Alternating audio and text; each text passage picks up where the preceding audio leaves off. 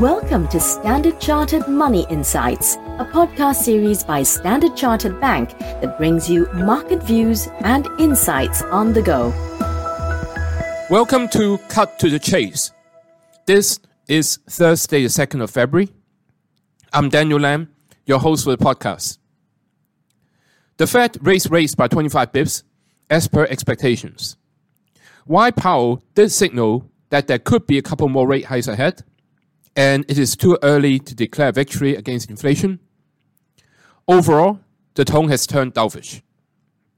For example, the characterization that inflation remains elevated in the December release was replaced with inflation has eased somewhat, but remains elevated. And references to supply and demand imbalances related to the pandemic, higher food and energy prices, and broader price pressures were excluded from the February statement. So S&P 500 index broke above key resistance level at 4,100 overnight. Now, the fourth quarter earnings season has also been beating, low expectations. I've also noticed that many of the US growth stocks have stabilized, and in some cases, they are at an early start of an uptrend. Now, record the podcast this Tuesday and link this up with Hong Kong China equities, where I mentioned how hard and fast they have been running up and how they are susceptible for short-term consolidation as fund flows may rotate back into US equities in the short term if we do get a dovish FOMC decision, as we did overnight. Hence, it is likely that S&P 500 has a bit more room to run on the upside for the short term. And it may possibly reach key resistance levels at 43.25 and 45.12. You may consider waiting for these levels to be reached, or doing that in stages, and rotate back from S&P 500 into the Hang Seng Index, especially when the Hang Seng Index may reach levels to add that we've been highlighting, i.e. 20,300 and 19,300.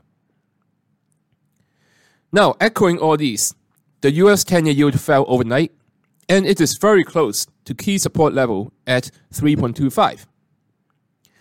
Rotating into bonds right at this moment may not be so attractive. It may be better to wait for S&P 500 to go higher, such as the aforementioned levels, to rotate back into fixed income.